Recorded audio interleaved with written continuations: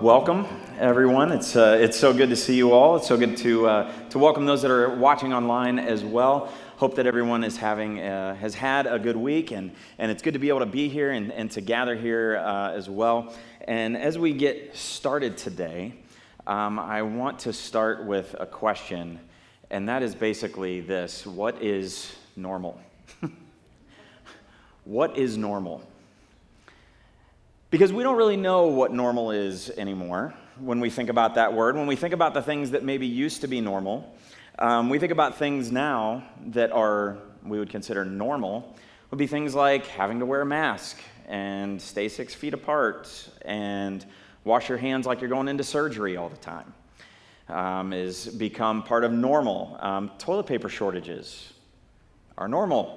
But shouldn't really be normal. You've got things like hearing nasty political ads all the time has become normal. That's been normal for a while, to be honest. But offending anyone and everyone with anything and everything that you say has become normal. Having an opinion and that being offensive is normal. Empty stands at games is normal.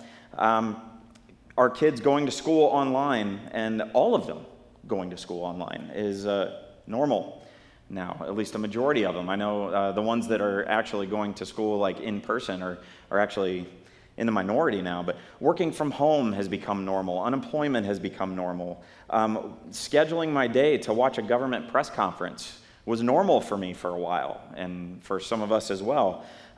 Things that I never watched before, but people being frustrated and scared has become normal. Which is interesting. You've got people living in fear of a second wave of COVID, whatever that means, has become normal. Not knowing what to believe with the numbers that we're told about the things that are going on right now is normal. But at the end of the day, when we think about normal and we think about all those things, we really all have this longing and this desire to go back to normal, whatever that means. Going back to normal. And that's really what I want to talk about here. But I guess I want to ask the question, we want to go back to normal, but do we? Do we? And here's what I mean by that. We see the things that are going on, and we can look at all of those things as problems, or we can look at them as opportunities. And yeah, there is definitely some problems. There are problems with a lot of those things, but there are also some opportunities there, and we've talked about that as well. But our definition of normal has been completely challenged and dismantled to a degree. We want things to go back to the way that they used to be. That's how we are as people. That's how we're wired. But quite frankly, they never will. Not really. Things never went back to the way they were before 9/11, and things aren't going to go back to the way that they were before this, if we're going to be honest with you. But you know, the only thing that should be normal for us as believers and followers of Jesus is the fact that we are always in a season of change, because God is always has been in the business of breaking the cycle of normal.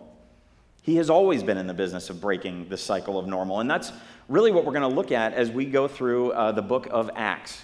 Over the next few weeks, we're going to be looking through the book of Acts. And we're going to be going actually sequentially through the book of Acts. It's not something I typically do, but it just seemed to make a whole lot of sense to do it this way. It's going to be a little more expository, if you know what that means. We're going to be looking at a lot of scripture. We're going to be going through it really, really sequentially. But the thing is, these stories of the disciples and the apostles in the book of Acts really relate to us, I think, a lot more than we realize, because there are a lot of things that happen in here where we see that these people had no clue what the next day was going to look like. They had no idea what normal really was, because anything and everything that they thought was normal was up for grabs at any given time, and they couldn't get used to anything.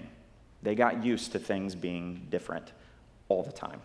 And you're going to see that as we go through. Now, if you don't know much about the book of Acts, I'm sure that a lot of us have maybe read some pieces, parts, or whatever. I don't know if you've actually done like a full-blown study on the book of Acts, but you're going to know a lot about it when we're done here at the end of this, series. But Acts is really the sequel to the Gospel of Luke. It was written by Luke, and for a long time, it was actually really just considered like the second volume of Luke. It was like Luke Part 2, but it was kind of sectioned off and divided into its own book, but it was written by Luke. Acts was written by Luke, who was a physician. He was a Gentile, meaning he wasn't a Jew. and he was a devoted companion to Paul.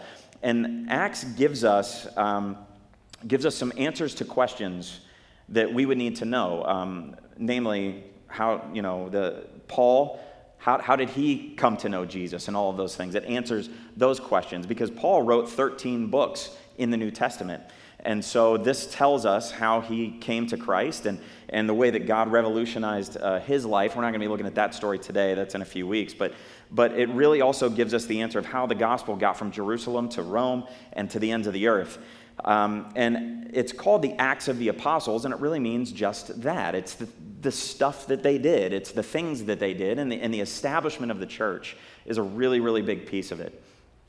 And the Holy Spirit is really the main star of this book, as you're going to see. The work of the Holy Spirit. In many ways, you could say that the proper title of the book should actually be The Acts of the Holy Spirit through the Apostles, because you see the Holy Spirit move in various ways and in various times throughout this entire book. Luke's gospel is really the beginning of Jesus' work. If you read Luke, it's the beginning of Jesus' work, and Acts is really the continuation of Jesus' work into the church, and in a very real sense, into this present day. While the book of Acts as itself as a volume is done, in many ways, in a real sense, the book of Acts is continuing to be written even today through the church in a very real sense. It's still continuing because our job as the church is to continue the mission that Jesus started. And I think you're going to see that as we go through here. So one of the main things that the Acts of the Apostles shows us, though, is the very first point, which is that there is nothing normal about following Jesus. If you've been a follower of Jesus for any given time, and especially if you've been a follower of Jesus for a long time, you know the truth of this statement, that there is nothing normal about following Jesus.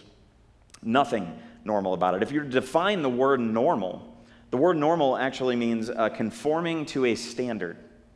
Conforming to a standard of usual, typical, or expected. And following Jesus is everything but that. The only standard is Jesus.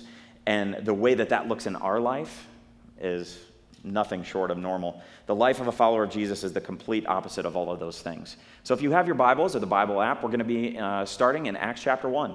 And we're going to be going right through a majority of Acts 1 and a majority of Acts 2. So if you want to follow along that way, you can also follow along in the notes on the Bible app.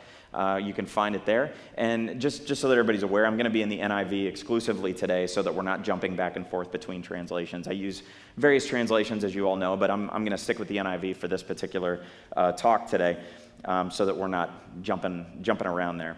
So we're going to start in verse 4. And in verse 4, we see Luke laying out for us the last moments of Jesus with the disciples and some things that he's telling them.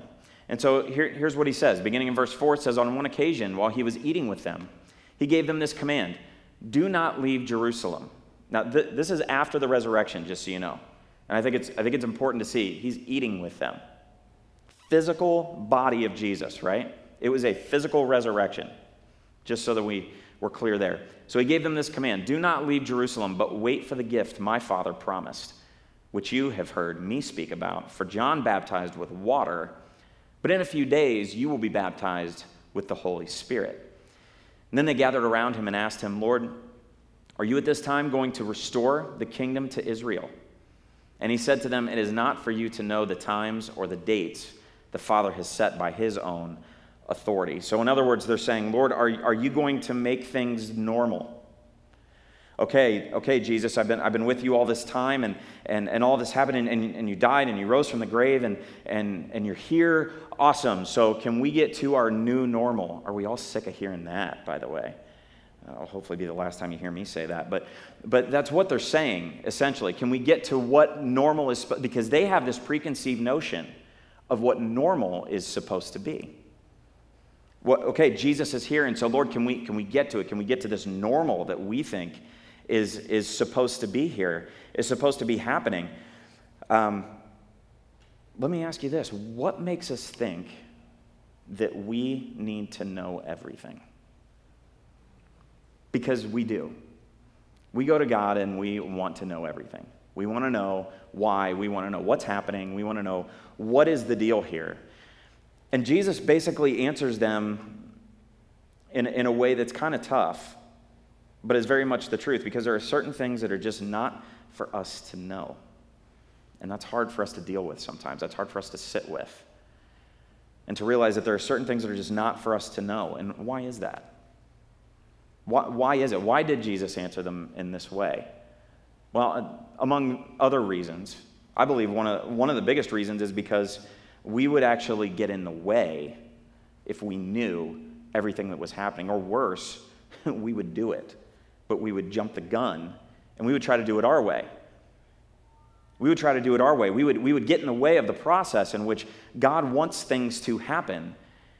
Because if we knew the end, as we go through here, I mean, let's just take Paul. If you know anything about Paul later on, if he knew what was coming, I don't know if he would have quite signed up for this. If he knew everything that was coming, he probably would have still followed Jesus, but he would have done things very differently, because he has a lot of junk happen to him, from getting beat to shipwrecks to getting bit by snakes and various crazy things that we're going to see as we go through. I don't think he would have quite allowed God to move through him the way that he did had he known the end in mind. And I think we fall into the same trap too. We ask God, when is the normal that I think it should be going to show up? And God's like, will you just let me be God? You don't need to know right now. And so we continue here in verse 8 as we continue through the story. And we know this verse. We've seen this verse the last couple of weeks. We're going to see it again today because it's important. And Jesus goes right into this. He says, but you will receive power when the Holy Spirit comes on you, and you will be my witnesses in Jerusalem and all Judea and Samaria and to the ends of the earth. And after he said this, he was taken up before their very eyes, and a cloud hid him from their sight. So this verse 8, it's used a lot, and it's very much the verse that we get our missions vision through, is that verse. But at the same time, I want you to see something here that's important, that this verse is really the thesis verse of the entire book of Acts. It really all comes around to this verse, because the book of Acts is kind of divided into thirds. And the first third is really about Jerusalem, the church being witnesses in Jerusalem. And then the second third is in Judea and all of Samaria. And then the third is to the ends of the earth.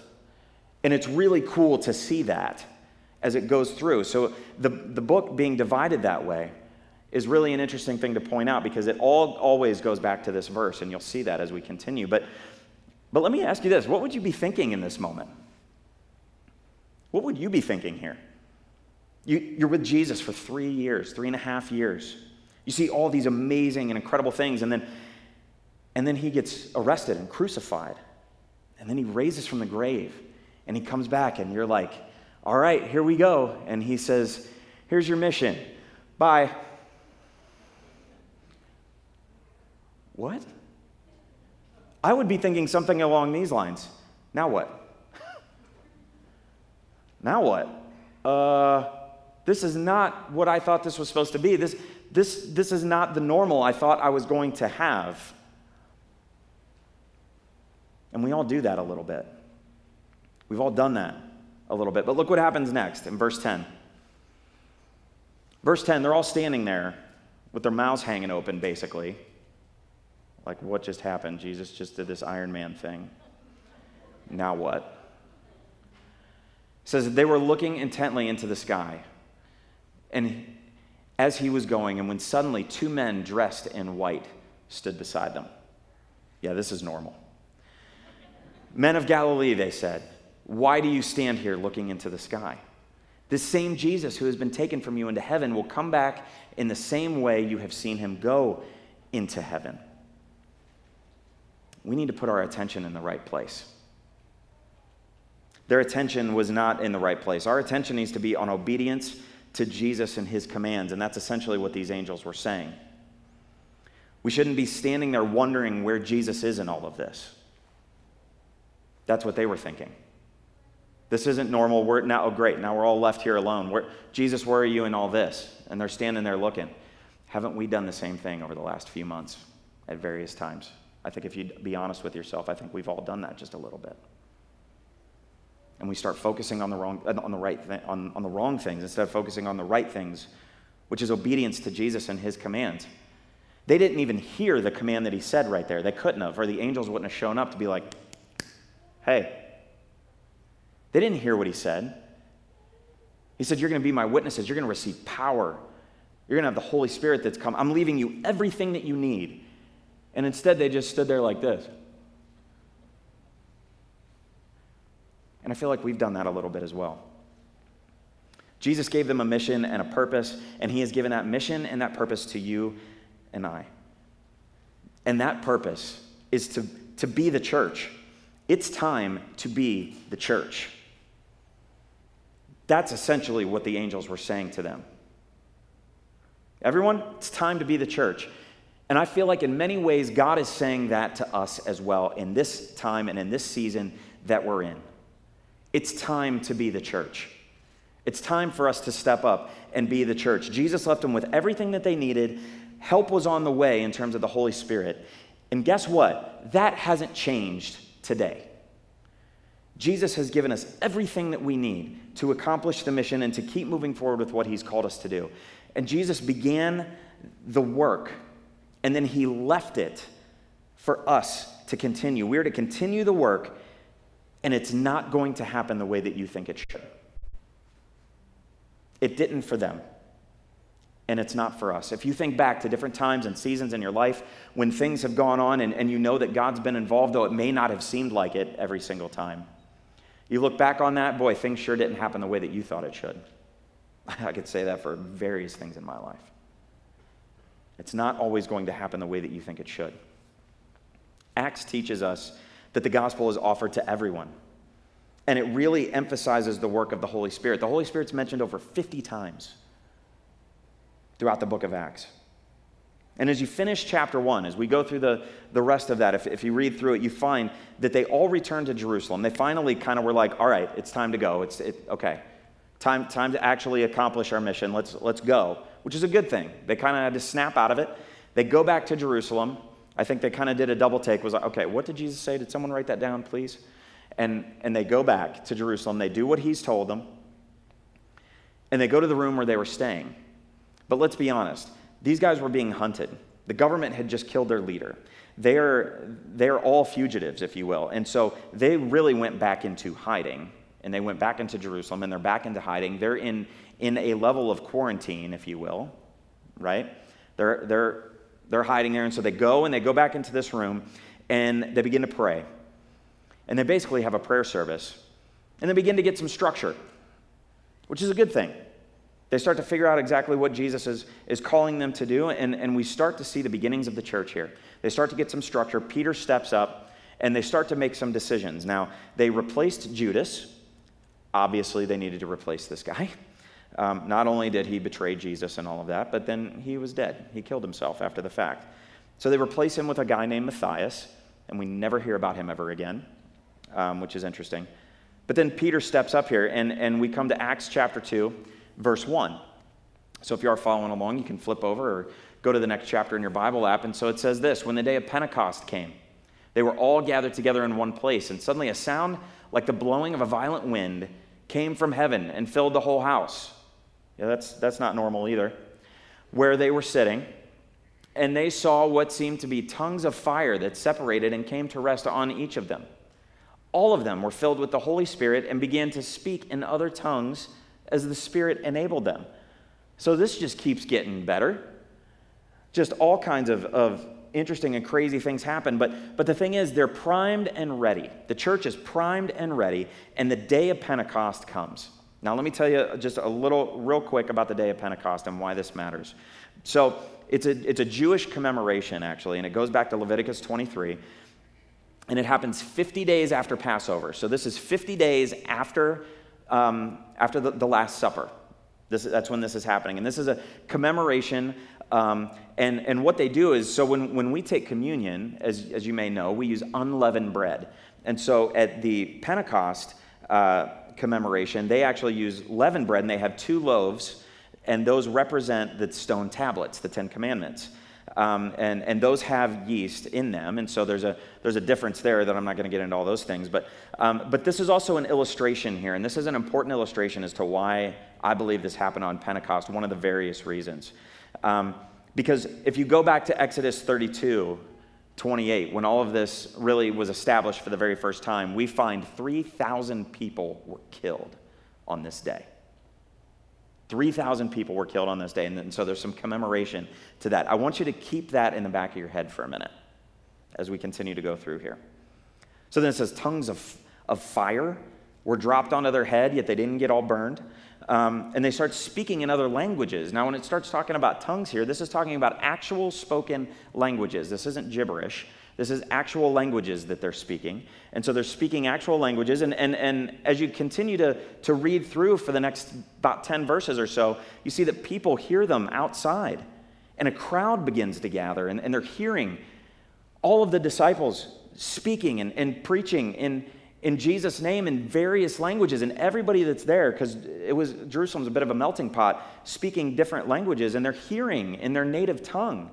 They're hearing in an actual language what's being said, and people are speaking different languages and saying all of this, and this is crazy. And so there's a lot of people that are like, oh my gosh, this is amazing. What's going on here? And then you've got other people that are making fun of them. Other people are going, these people are nuts. These people are drunk. They must be drunk out of their mind because who knows what's going on up there, and they don't really believe what's going on. And look how Peter handles it. Let's go to verse 14. It says, then Peter stood up with the 11. This is him actually, he's finally standing up and being the rock, the leader that Jesus knew he always would be. And this is basically where he really begins to step out. He raised his voice and he addressed the crowd. Fellow Jews and all of you who live in Jerusalem, let me explain this to you. Listen carefully to what I say. These people are not drunk as you suppose. It's only 9 a.m. So he's getting practical with them for a second. But I have to imagine that some of the words of Jesus went through Peter's mind at this time. Because God does amazing things, and sometimes people don't get it. I know we've seen that before. I'm sure you've seen that before. God does something awesome, and sometimes the people around just don't get it. And let me say this, and I think this should help us a little bit, especially in the climate that we're living in right now, and with some of the tension and things going on. And this may seem obvious, but I don't think it really is to too many of us, and it's this. Don't be surprised when unbelievers act like unbelievers. Let me say that again. Don't be surprised when unbelievers act like unbelievers. I think sometimes as Christians and as believers, we put these expectations on people that everybody should be thinking like us and should be feeling like us and have the same morality that we do and all of those things. And at the end of the day, if somebody is not a believer, then why are we holding the standards of believer to that person instead of praying for them and hopefully guiding them to a relationship with Jesus and holding them to this standard that they don't even hold themselves to? Let's not be surprised when unbelievers act like unbelievers. And so, as I said, I have to imagine that some of the words of Jesus went through Peter's mind and that some things clicked that Jesus had told them before started to make sense, like this in John 15. Jesus said this, if the world hates you, keep in mind that it hated me first. If you belonged to the world, it would love you as its own. As it is, you do not belong to the world, but I have chosen you out of the world, and that is why the world hates you. Remember what I told you, a servant is not greater than his master. If they persecuted me, they will persecute you also. If they obeyed my teaching, they will obey yours also. They will treat you this way because of my name, for they do not know the one who sent me. So many things that Jesus told them must have begun to click and make sense even more during this time. Has that ever happened to you? Or like something that somebody said before, maybe some training that you had before, all of a sudden, oh wow, this all makes a whole lot more sense now that I'm actually in this situation. But why do we think that maybe this made even more sense to them now? Well, they're filled with the Holy Spirit.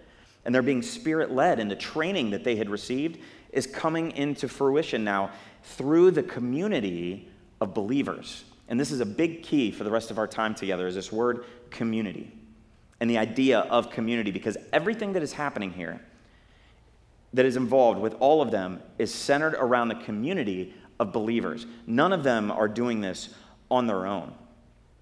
And so Peter preaches. And he stands up, and he's here with all the disciples, but he stands up and he begins to preach. Instead of necessarily condemning everyone, he gets practical and says, listen, it's 9 a.m, we're not trashed. But I want you to hear the gospel. And so he starts preaching. And he preaches for virtually the entire chapter of Acts 2.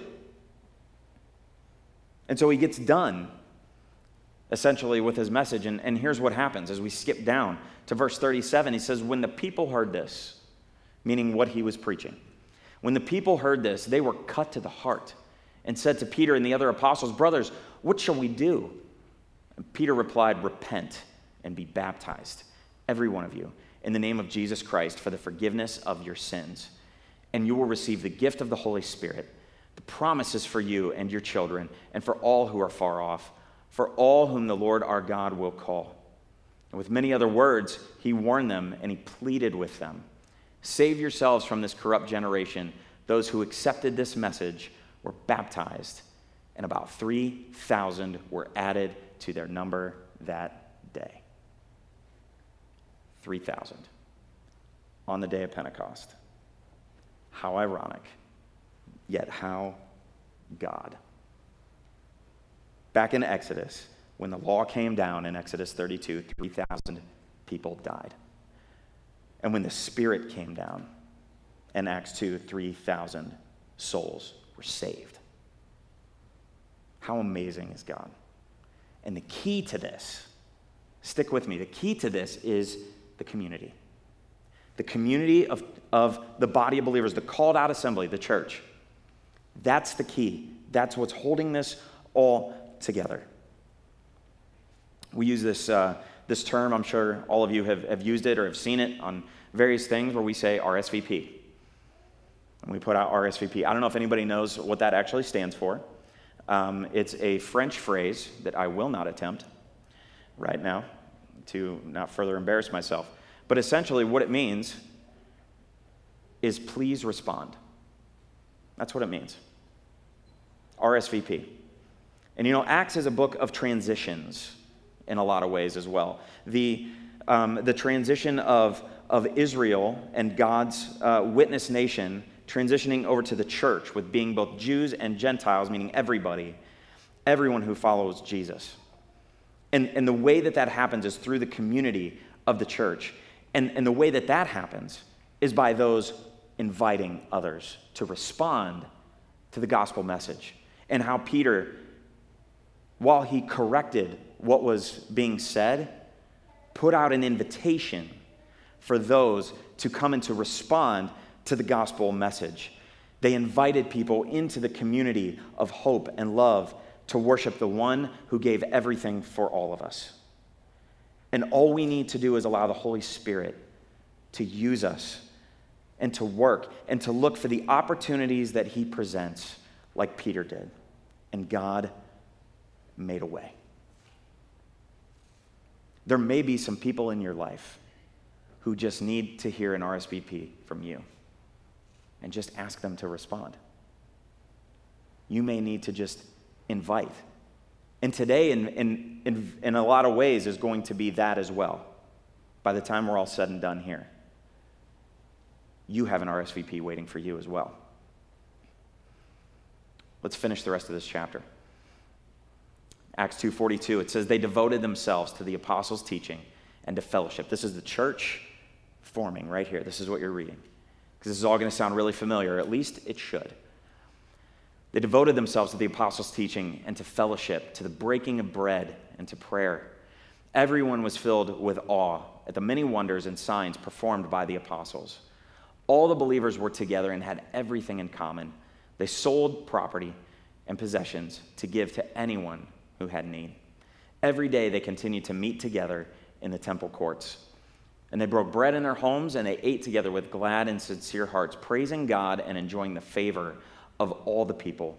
And the Lord added to their number daily those who were being saved. The Lord added to their number daily those who were being saved. This is God's recipe for church growth. Community. The recipe for growing the church and growing the kingdom of God, it comes down to community. And it comes out of a time that was anything but normal. Nothing was normal about any of this. And I would argue that if it had been, we wouldn't be here. That it was this perfect storm of weird and crazy and not normal that caused all of these things to come together, to become the church. And if we follow the example of Acts 2:42 through 47, then God will take care of growing the church himself. God will take care of it himself. Our job is to be obedient, and we let God take care of the results. But our job is to be obedient. And the church growing, that should be a normal thing.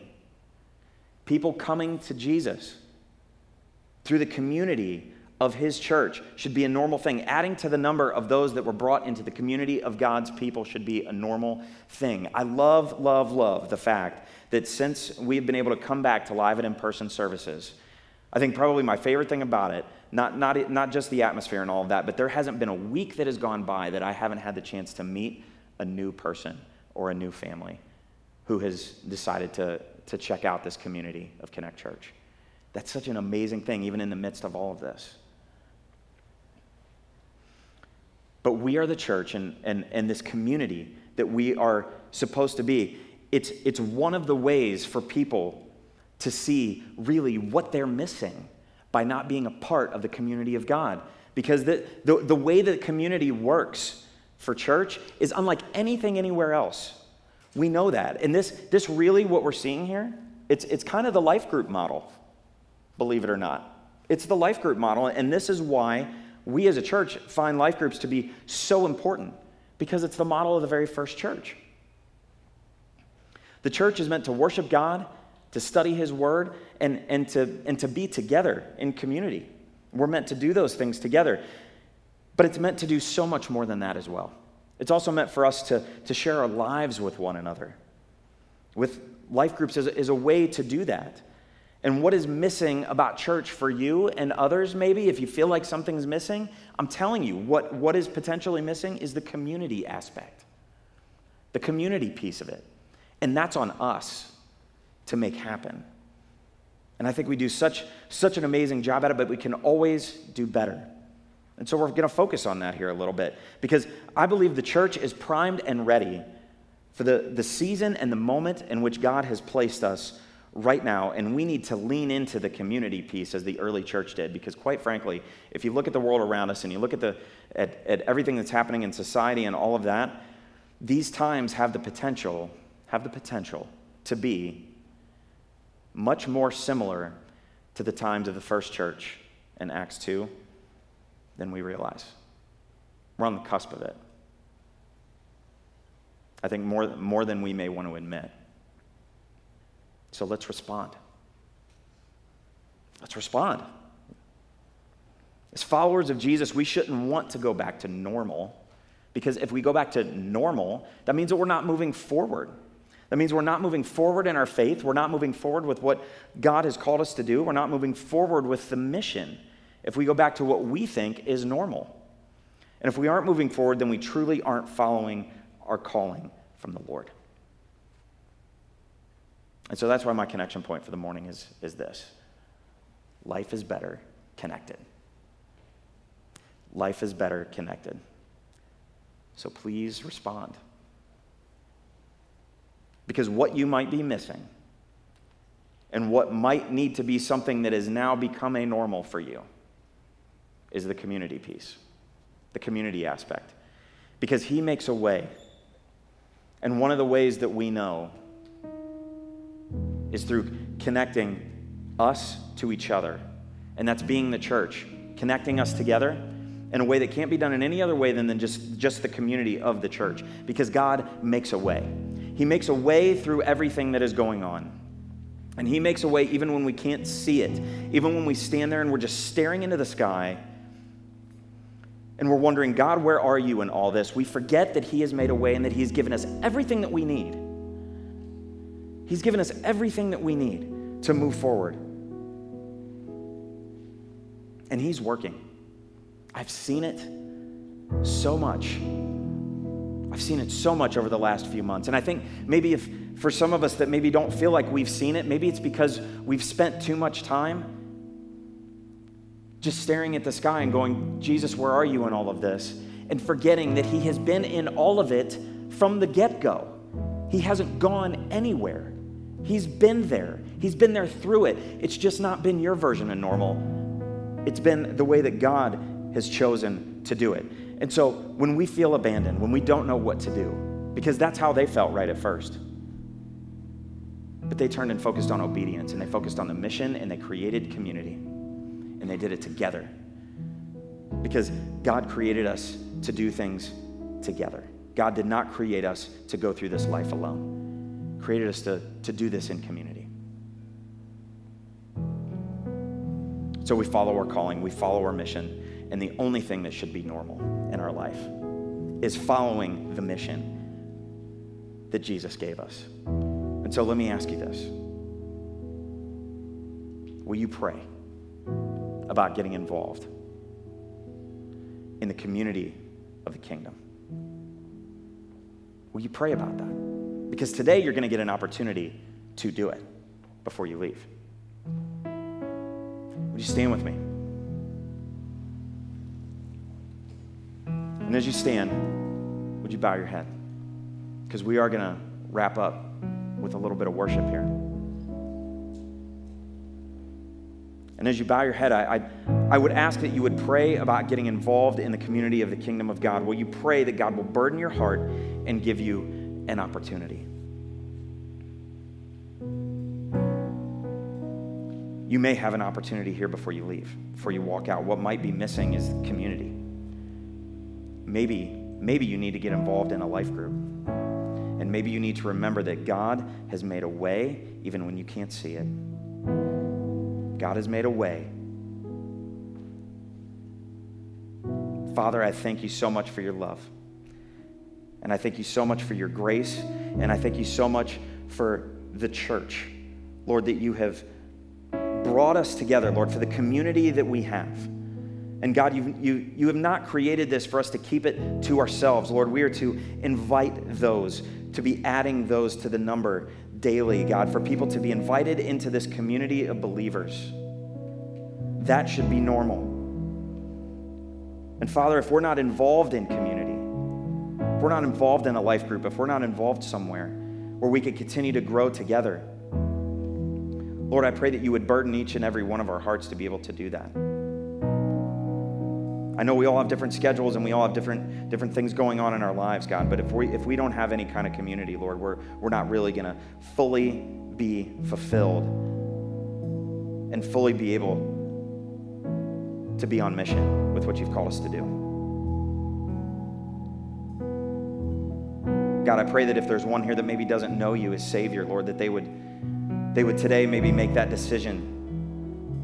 If they're not 100% sure that they're going to be with you in heaven, that they would know that they're surrounded by a community of people that love them, that they're surrounded by a community of people that can show them